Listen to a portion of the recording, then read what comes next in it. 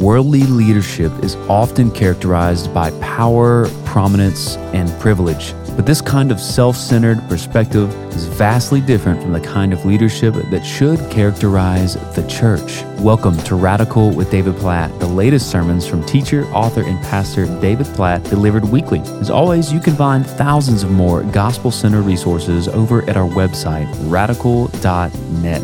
In today's message from 1 Corinthians chapter 4, we'll see how God's grace and the gospel should shape not only our view of church leadership, but also ourselves. Because everything we have is a gift of God's grace, we can flee pride and the temptation to live for the approval of others. Our commendation comes from God alone. Here's David Platt with a sermon titled, Viewing Our Leaders and Ourselves in Light of the Gospel, from 1 Corinthians chapter 4. If you have a Bible, and I hope you or somebody around you does, you can look on with. I invite you to open with me to 1 Corinthians 4 and also pull out, hopefully you received that one-page sheet that has 1 Corinthians 4 on it and some questions at the end. So if you're new here, we use an acrostic called MAPS that you see on that sheet that stands for meditate and memorize. So just meditate means just to soak in, just read through slowly and soak in what the Bible is saying. So meditate and memorize, then apply it to our lives, pray through that, and look for opportunities to share that with someone else. So in just a minute, we're going to do something similar to what we've been doing in previous weeks, but even last week we did it in a unique way. We're going to do again. So we're going to have a few minutes just to kind of walk through this passage and kind of meditate on your own. And I want us to think today about two particular questions that are under that M in meditate. And we're going to start by thinking about this first question. So according to this entire chapter, I want to encourage you to read through the entire chapter and ask this question. How does God tell us to view leaders in the church? So we talked about that a little bit last week. I want us to dive in a little deeper because that's what this chapter, in a sense, is all about. From the very beginning, you're going to see Paul saying, this is how one should regard us. And when he says us there, he's talking about himself and other leaders in the church. Paul, Apollos, Peter, these are people that we've already seen their names up to this point in 1 Corinthians. And now he's saying, this is how you should view us. So this is the Bible saying how we should view leaders in the church. So what I want you to do in just a minute is just to read through on your own, and anybody can do this. So young, old, if this is your, if you've been in church for decades, or if this is your first time ever in church, maybe even if you don't yet believe the Bible, like you can still, we invite you to join with us, just read through and just say, okay, what does what I just read teach about leaders in the church? And then what we're going to do, similar to what we did last week, that I want to do again, just because we have a unique opportunity to do that, is to turn to each other and discuss a little bit of that, just for a couple minutes. And again, I know that makes some people nervous because you're not really up for group discussion with people that maybe you don't even know that well around you. And so you have total freedom to, when you introduce yourself to the people around you, just say, I'm a designated listener. So that's totally fine for you to be the designated listener. Now, if everybody in your group is a designated listener, then broaden your group till you find somebody who's willing to say something, or you can just sit in awkward silence. But and for those of you who don't like this activity, I'll be on a screen next week, and you will be free. So just anyway, you don't have to sweat coming next week. So all right, I want you to think through this question, read through it, and ask, what is God telling us about how we should view leaders in the church? So let me pray for us. Oh God, we praise you for your word. We praise you. You've not left us alone in the dark. And Lord, knowing what we're about to read, I know you're about to teach us not just about how we view leaders in the church, but how we view ourselves in ways that I know have the potential to change lives and perspectives in this room in the next few minutes. So we ask you to do this work. Take your word by your Spirit and speak to every one of our hearts right now. To those who've been in the church for years, maybe have read this passage many times before, or those who are totally new to this picture. We pray that your Spirit would speak now in a supernatural way through your word.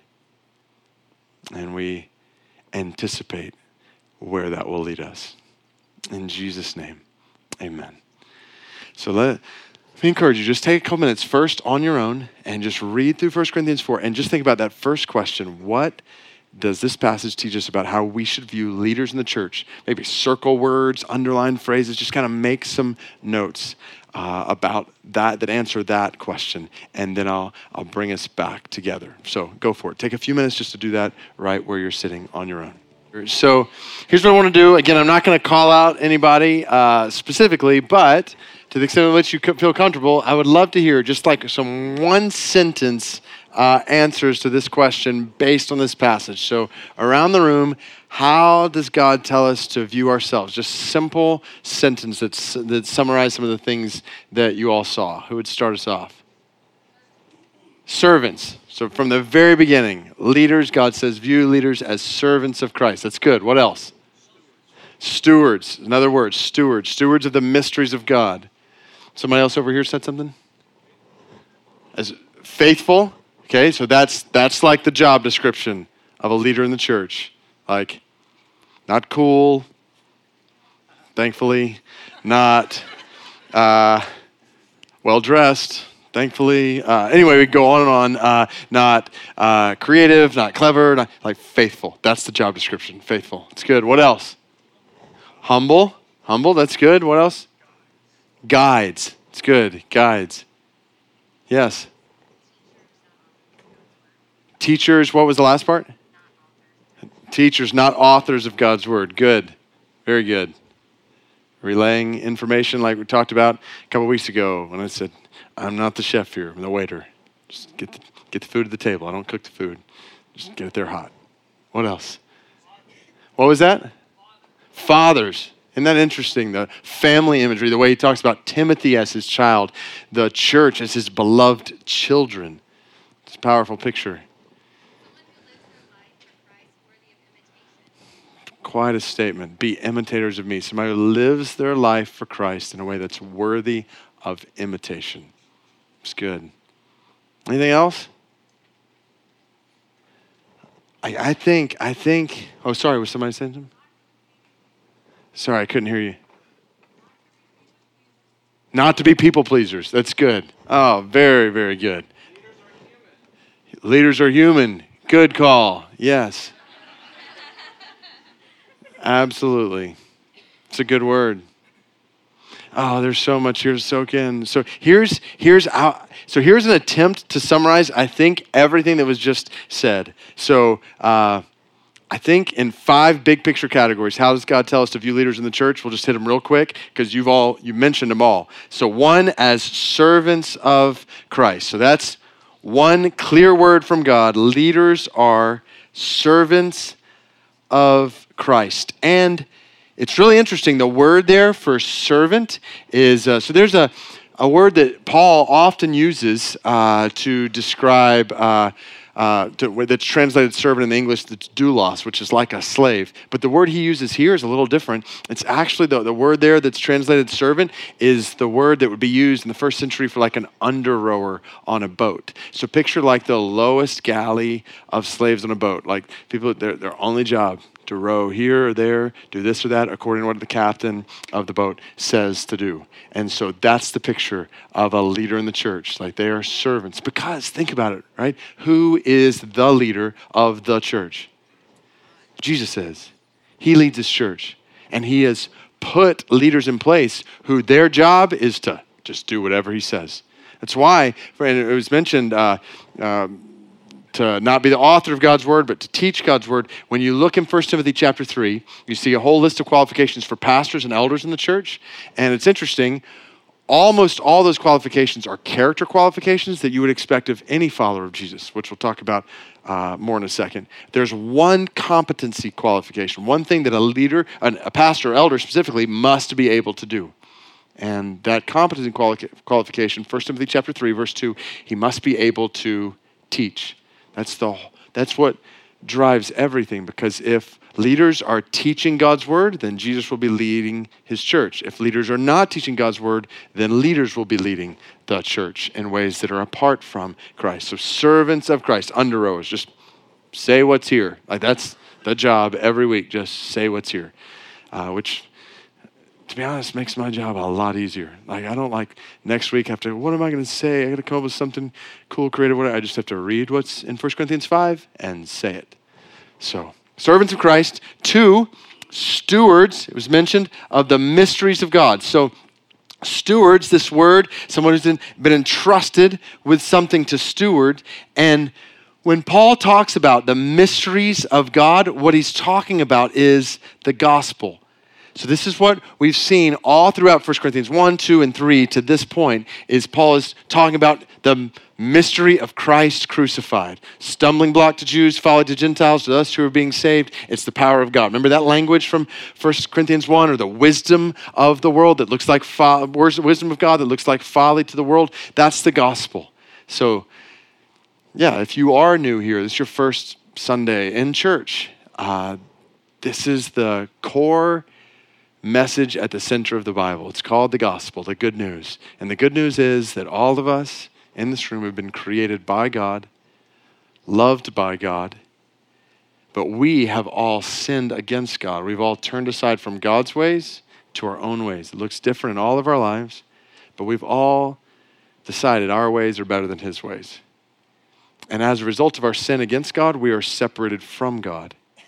And if we die in this state of separation from God, we will spend eternity experiencing judgment from God. But the good news, so you say, well, where's the good news in that? The good news is God has not left us alone in this state. God has come to us in the person of Jesus. And Jesus has done what we could never do. He's lived a life of no sin. And then, even though he had no sin to die, to experience judgment for, he chose to die. So this is what the cross is all about. Jesus died on the cross to pay the price, endure the judgment for our sin. And then 3 days later, he rose from the grave in victory over sin and death, so that anyone, anywhere, including you today, through faith in Jesus, you can be forgiven of all your sin before God and reconciled into relationship with him for all of eternity. That's the gospel. And leaders are stewards of that message. Like the primary responsibility of a leader in the church is to faithfully pass that message on from generation to generation to generation. Stewards of the greatest treasure in the world, the gospel itself. Keep going here. Third picture, jump to verse 9. For I think that God has exhibited us apostles. This is talking specifically about leaders in the very beginning of the church that were really laying the foundations for the church, like men sentenced to death, because we have become a spectacle to the world. So here's a third description of how we view leaders as spectacles to the world. Now, what does that mean? Well, you think about first century context. Paul who's writing this, remember Paul has started the church at Corinth. Then he left Corinth to go on and plant other churches. And when he thinks about his life and other leaders, he says, we've become like spectacles to the world. And in the first century, it was not very popular to be Paul or a teacher in the church. Like, you were preaching Christ crucified at the risk of your life. Paul was beaten, stoned, eventually imprisoned, died in prison. And not just Paul. You think about those other first preachers, leaders in the church. Out of the 11 disciples, so not including Judas who betrayed Jesus, but out of those 11 disciples, John was exiled on an island for preaching the gospel. And the other 10, from all we know in tradition, were martyred because they preached the gospel. So this was not... You didn't have people just eager to sign up for this because this was a way to advance themselves in the world. They were spectacles to the world. You keep going on. What does he say? We hunger and thirst. We're poorly dressed, buffeted, homeless. We're reviled, persecuted, slandered. We have become and are still like the scum of the world, the refuse of all things. Now, fast forward, 21st century, by God's grace. I'm hopefully, faithfully preaching the gospel today, and I'm not in danger of going to prison tomorrow for it. at least not today, and not in this context, like some other leaders in the church today are facing that possibility. But this is a clear reminder to me and any leader in the church in this context that this is not an avenue to applause in the world. That I don't live, and leaders in the church don't live for the applause, the acclaim of this world. That is not what, and if leaders in the church aren't careful, we can actually, like you mentioned earlier, live to please people, live to be popular, lead in ways that people will like you, in ways that oftentimes lead you to do things that are contrary to faithfulness to Christ. So it's a good word, spectacles to the world. Let me put two more on here. Verse 14, again, you mentioned this. I do not write these things to make you ashamed, but to admonish you as my beloved children. For though you have countless guides in Christ, you do not have many fathers. I became your father. So leaders are, fourth, spiritual parents in the church. Spiritual parents in the church. Paul saw this church as his children, and specifically he had led many of them to Christ. And if I were to ask around this room, like how you came to faith in Jesus, I'm guessing that many of you would point to particular leaders in the church who had an influence in your coming to faith in Christ. Some directly, some indirectly. Like leaders have helped lead you to become children of God. And that's a picture there that I think, it's a beautiful picture of what God has designed for the church, that we should be able to look to leaders as those who care for us like a parent does a child. Like I think about my kids. Yesterday when one of my kids just out of nowhere comes up and just crawls in my lap, and I was working actually on sermon for today, and he just came in and crawled in my lap, and I was like, forget the sermon, and I'm just like sitting there with him, and I'm like, don't ever leave, like this is so great. And then I think about last night, our two older boys they came to Heather and me with just some questions about love and relationships, and we were like, you've come to the right place. We are the experts on this. And so we start diving into all these things with them. It was so good. Like, I think about that I read this passage and I think, as much as I love my kids, as much as I want to see them grow up in healthy ways, like God's called leaders in the church to think about members in the church that way. Like, not that we're like crawling up each other's lap. Anyway, or talking. I'm not saying I got love advice for everybody in this room, but I am saying, like, I want to feed you with truth that helps you to grow up in Christ, like to mature in Christ. Like, yes, like that. That's why, and you see this all over the New Testament. Like Paul in Galatians 4, he says, I labor for you, like as children, to see you grow up in Jesus. So, and members of the church are supposed to look to leaders as people who are loving them like that. Last one, number 5. So I urge you then, be imitators of me. And this was mentioned in a couple different ways. But leaders in the church are to be serious examples for Christians. Serious examples for Christians. Like I read this language. This is like, be imitators of me. Imitate me. That's why I sent you Timothy, my beloved and faithful child in the Lord, to remind you of my ways in Christ as I teach them everywhere, in every church. Like my ways? This is humbling when I look at this as a leader in the church and say, okay, I'm supposed to live a life that can say to those I'm leading, like, if you imitate me, you will be imitating Jesus. Now, obviously, we all know I'm not perfect. No leader in the church is perfect. But leaders in the church are set up to be examples. That's why 1 Timothy 3 has all these character qualifications that are expected of any follower of Christ. But that's the point of a leader. A leader is supposed to reflect the character of Christ in ways that are worthy of imitation. That's a serious call. That's why we see all throughout Scripture, like, don't be hasty to appoint leaders, to recognize leaders, and don't seek leadership without realizing the severity, in a sense, the seriousness of that call. So just to put at least put a comma, pause on this particular question, I just want to practically encourage you in two ways based on these 5 descriptions. One, I just want to encourage, even ask you to pray for these things in leaders in the church.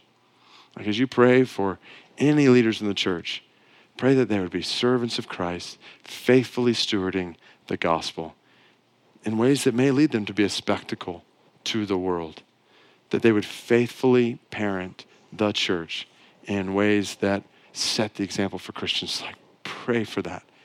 And as you pray for that, like, look to leaders for these things. And knowing that, as we've talked about, sometimes leaders struggle. But that's where these things are so important, aren't they?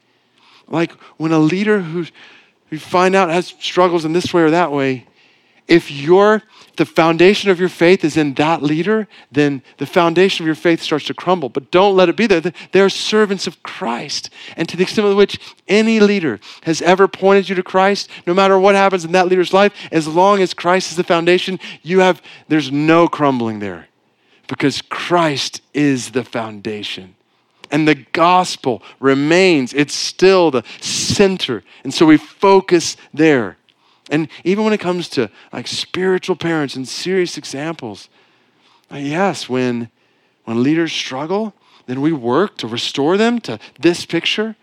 And at the same time, we don't kind of fall into a rut where we say, okay, I'm just not going to look to leaders to be examples anymore. I'm not going to look to leaders in this way or that way. Like God is telling us in his word, look to leaders for these things. Whenever leaders struggle, then walk through processes to rebuild them up, but to keep the focus on Christ and look for, pray for, seek out healthy leadership in the church. So all this from 1 Corinthians 4 that God is saying to us today. And then, so now here's kind of a second picture, and it's related to this, but it'll kind of be a little bit of a left turn here. How does then God tell us to view ourselves? And I want you to take just a couple of minutes. We're not going to be able to spend as much time like in groups and stuff on this, but I want you to take just a couple of minutes because I want you to see it yourself first. How does God tell us to view ourselves, particularly in verses 1 through 5? But I want you to at least get a glimpse, just in your own mind. And then now for us to think about this together. So I've got some notes that I put in on that sheet when it comes to how God is telling us to view ourselves. And I just want you to I've just prayed that this would soak in a way that would be life-changing for you. And I don't think that's an overstatement. Hear how God is telling us to view ourselves in his word.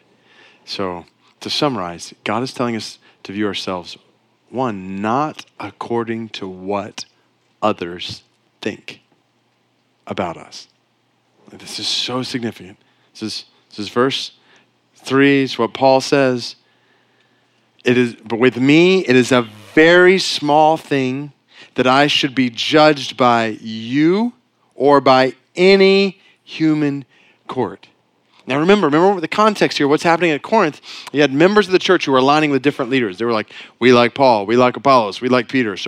And they were pitting not only these leaders against themselves, but themselves against themselves. Like, I'm in the Apollos camp, I'm in the Paul camp, I'm in the Peter camp. All of these different people comparing leaders and themselves with others, these men. And that's why Paul said, remember at the end of 1 Corinthians chapter 3, no more boasting in men.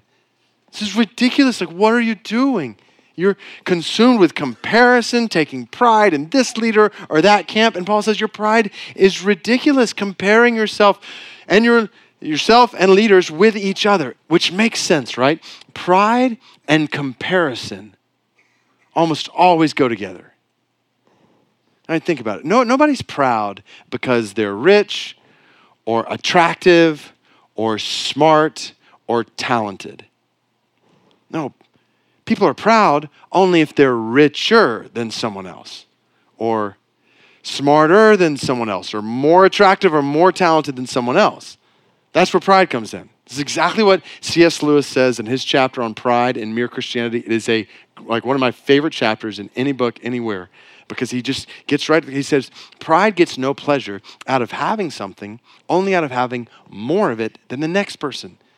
We say that people are proud of being rich or clever or good looking, but they are not. They're proud of being richer or cleverer or better looking than others. If everyone else became equally rich or clever or good looking, there would be nothing to be proud about. Which is right, isn't it? Like, just think about an example. Like, say you're proud because you're talented in this way or that way. But what happens when you meet somebody else who's more talented than you? Do you still feel proud? No. Suddenly you don't find the pleasure you've once found in your talents because you see someone who has more talents. That's because you never really had pleasure in your talents in the first place. You were proud you had more than the next person. Now that you've met somebody who's more talented, you're not proud anymore. So here's why this is so important. Because we live in a world where we are constantly tempted to compare ourselves with others. It's like either consciously or subconsciously happening in us all the time. Men around this room constantly wondering how they measure up with others in this way or that way. Women all around this room looking around at others thinking, I wish I looked like that, or I wish I had that. This is like the name of the game on Facebook. Like, put your best face forward. And you don't always see your best face. You see your worst face. And so you're constantly discouraged. Looking where others are. It's not just Facebook, it's work. It's life. Or it cuts the other way. We might see something and be like, I'm glad I'm not like that person. And so then there's a whole other side of pride, right? Like, we're constantly tempted to compare ourselves to others. I'd confess, like, I'm tempted in the same way in every area of my life, even as a pastor. Like, I was thinking about one conference I was preaching at in overseas. I was with Francis Chan. Many of you may know that name, just another church leader and friend of mine, and we're doing this conference together. And a book that I wrote had, at that point, kind of recently surpassed like 1 million people who had bought the book. And I mean, some of you, like, I'm wondering, am I just saying this because I'm proud of that, even right now? So anyway, but here's what happened. So follow the story. So I was like, so just assume for a minute, I kind of was a little proud of that. Well, then I'm at this conference with Francis, and somehow it comes out that a book he'd written before that had just sold like 2 million copies. And I was like, 2 million. Like, so anyway, and all of a sudden I found myself like wrestling. It's like, where's this coming from? Like, this is absurd. But it's like where my mind and my heart are going. It's part of our nature. It's something we all do, and it ultimately leaves us empty. Maybe it makes us feel good for a moment, but it doesn't last. Because there's no end to it. There's always going to be people who have more or do better or whatever. And as long as we're viewing ourselves in comparison with others or how we're viewed by others, that's a recipe for emptiness.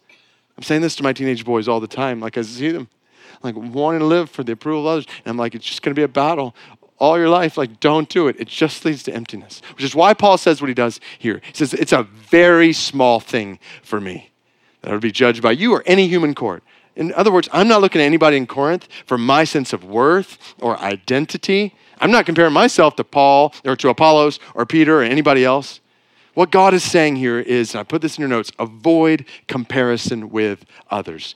Do not look to others to determine what you think about yourself.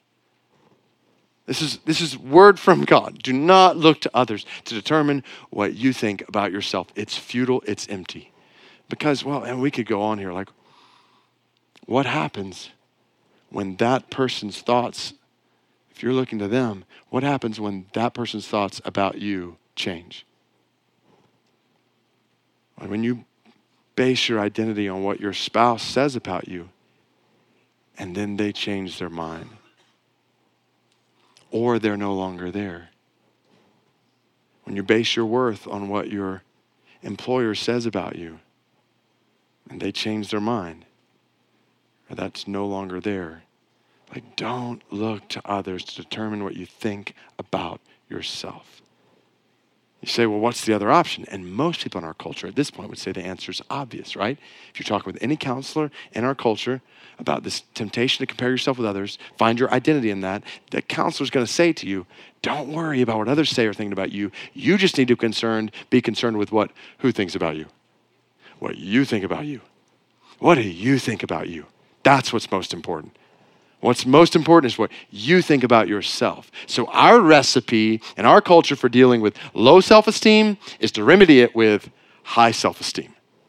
Look at you, all you are, all you have, all you've accomplished, so focus there. Stop comparing yourself to others. Stop trying to live up to others' standards. Evaluate yourself accordingly. Set your own standards and evaluate yourself according to them.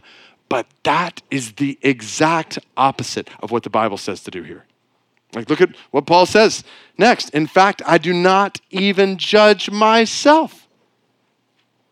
Paul says, I don't care what you think about me. And you know what? I don't really care what I think about me either. He says, I'm not aware of anything against myself. In other words, if you were to ask me, I probably would say some good things. But I am not thereby acquitted. That's not where I need to base my identity, my worth on who I think I am, what I think I do is good. No, God's word is saying here we should not view ourselves according to what we think. In other words, avoid confidence in ourselves. Don't view ourselves according to what we think. No, avoid confidence in ourselves. We realize this is a very countercultural message. The Bible is saying here, looking inward to myself is just as much a trap as looking outward to others.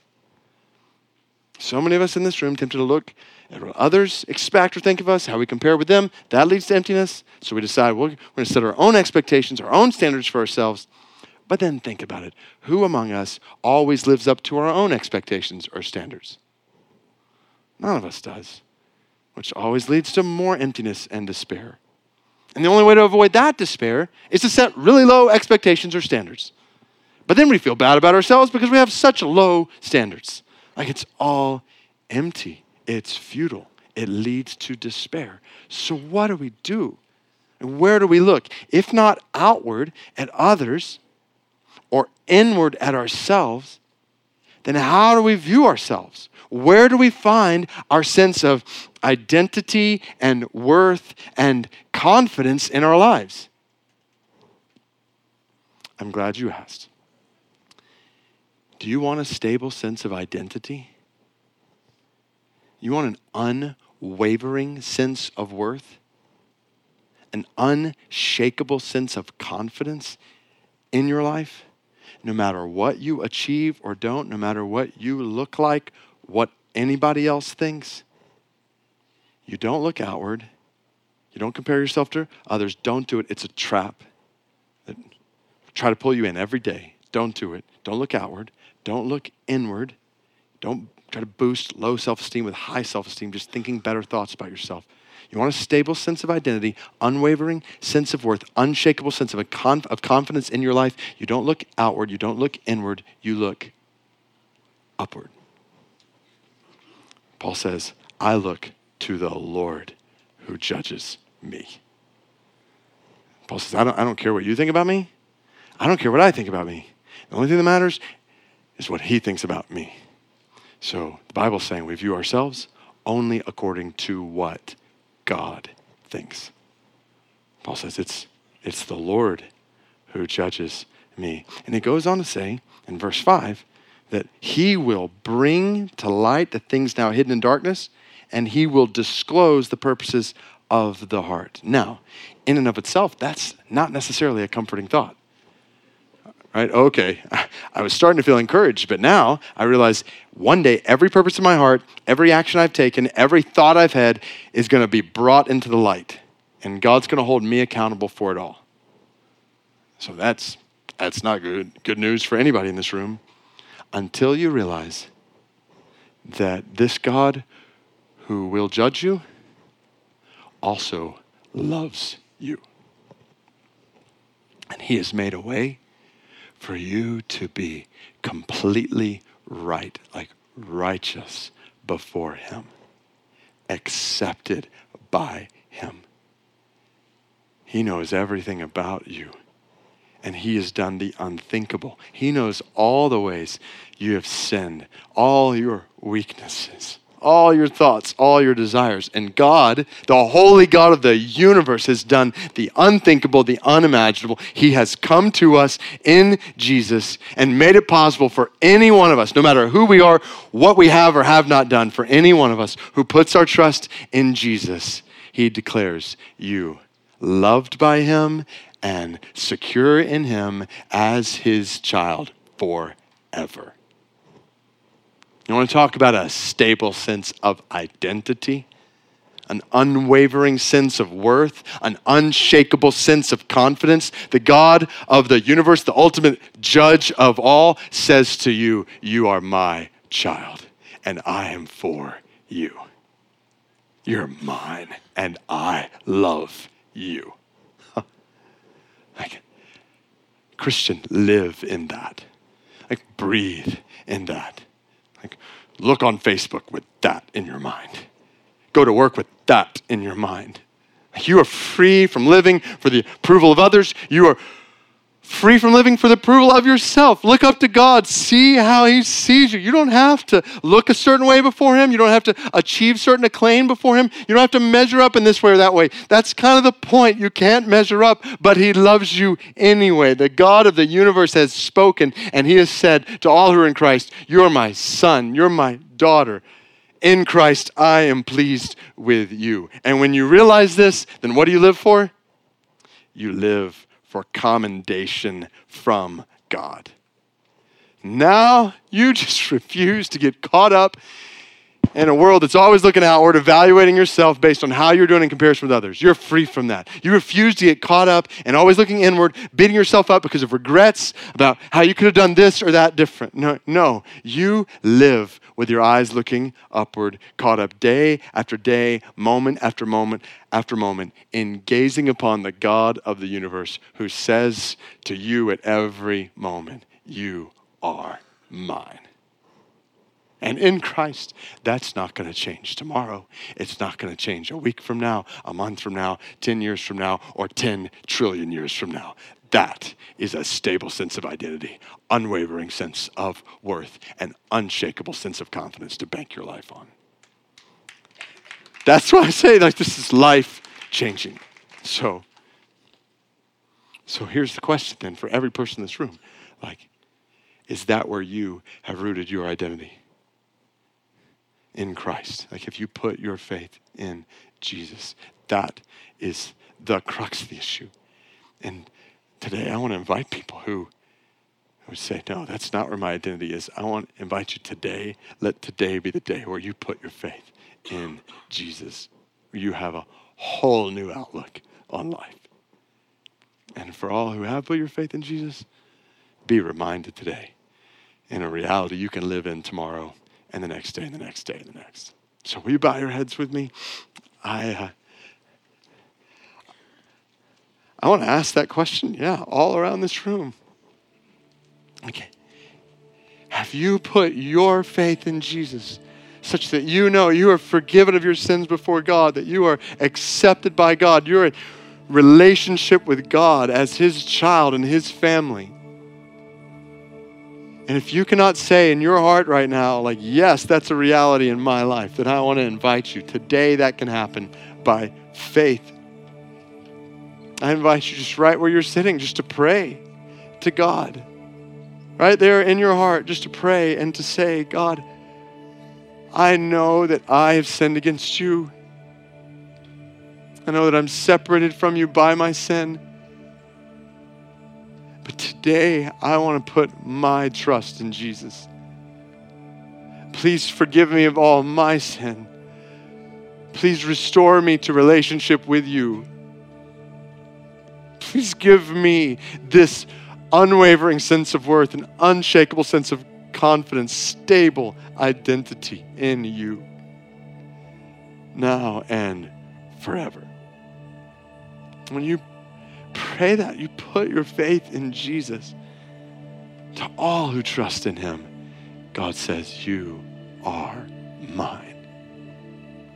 With our heads bowed and eyes closed, just all around this room, if you are saying that to God today, if you are saying today is the day, yes, I'm putting my faith in Jesus. With our heads bowed and eyes closed, would you just, before God, just lift up your hand where you are as a picture of you saying, yeah, today is the day for me, where I'm trusting in Jesus.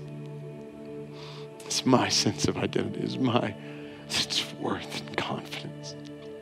Oh God, I pray, thanking you for how you brought people here today to say yes. I want to be forgiven of my sins. I want to be restored to you.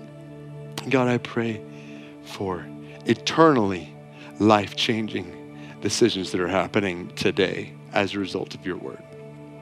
I pray that those who are trusting in Jesus, that from this day forward, they would know and live in this reality. I pray for every follower of Christ in this room that we would live in this reality, that you would free us from living for the approval of others or for ourselves.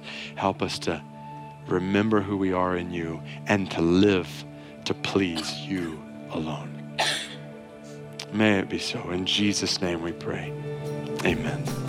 Well, thanks for joining us today on Radical with David Platt. If you'd like to check out other resources on similar topics as today's sermon, like church leadership, the grace and mercy of God, and more, you can do all that at our website, radical.net. And don't forget, you can still take advantage of the special code for our podcast community to get 10% off of your entire group registration to Secret Church 20, God, Government, and the Gospel. That's coming up soon on April 24th, 2020. You can join us in person at McLean Bible Church in Washington, D.C., or join the tens of thousands online via the live simulcast. Either way, we hope you join us. It is a night you don't want to miss. Just don't forget to use the code PODCAST when you check out for 10% off of your registration. Well, that's all for today's episode. I'm your host, Thomas Bowen, and until next time, join us at radical.net.